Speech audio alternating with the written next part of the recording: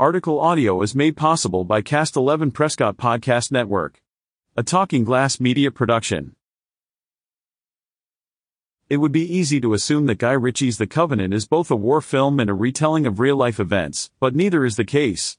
Loosely based on the experiences of American soldiers and their interpreters in Afghanistan before the withdrawal of U.S. troops in 2021, the film follows fictional Master Sergeant John Kinley, Jake Gyllenhaal, and his interpreter Ahmed Abdullah, Dar Salim, as they forge a reluctant bond hunting IEDs as part of a U.S. Army task force, and later through a grueling survival ordeal as they're pursued across kilometers of desert by unwavering Taliban militia.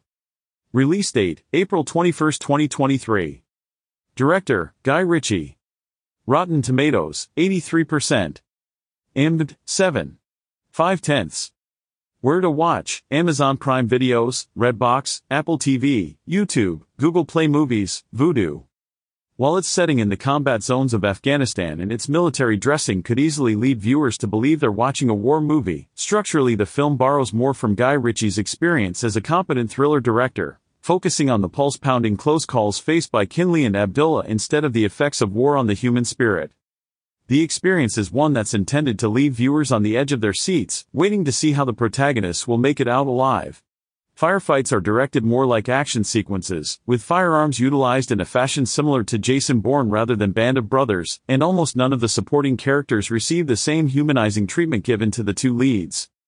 But this doesn't impact the film's ability to provide an electrifying thrill ride that is well worth the price of admission.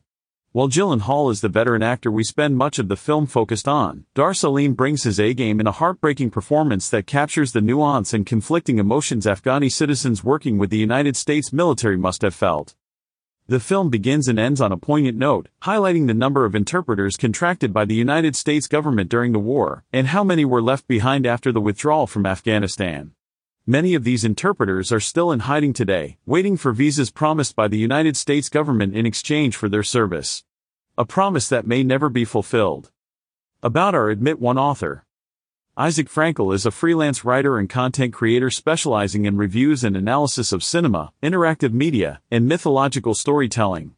He was raised in Prescott, Arizona, wrote his first nonfiction book in 2013 after graduating from Tribeca Flashpoint College with a degree in game and interactive media design, and currently produces content for the YouTube channel, Offscreen. More of his work and current projects can be found at www.isaachfrankel.com. Read more stories from dining, entertainment, recreation, and travel on signalsaz.com.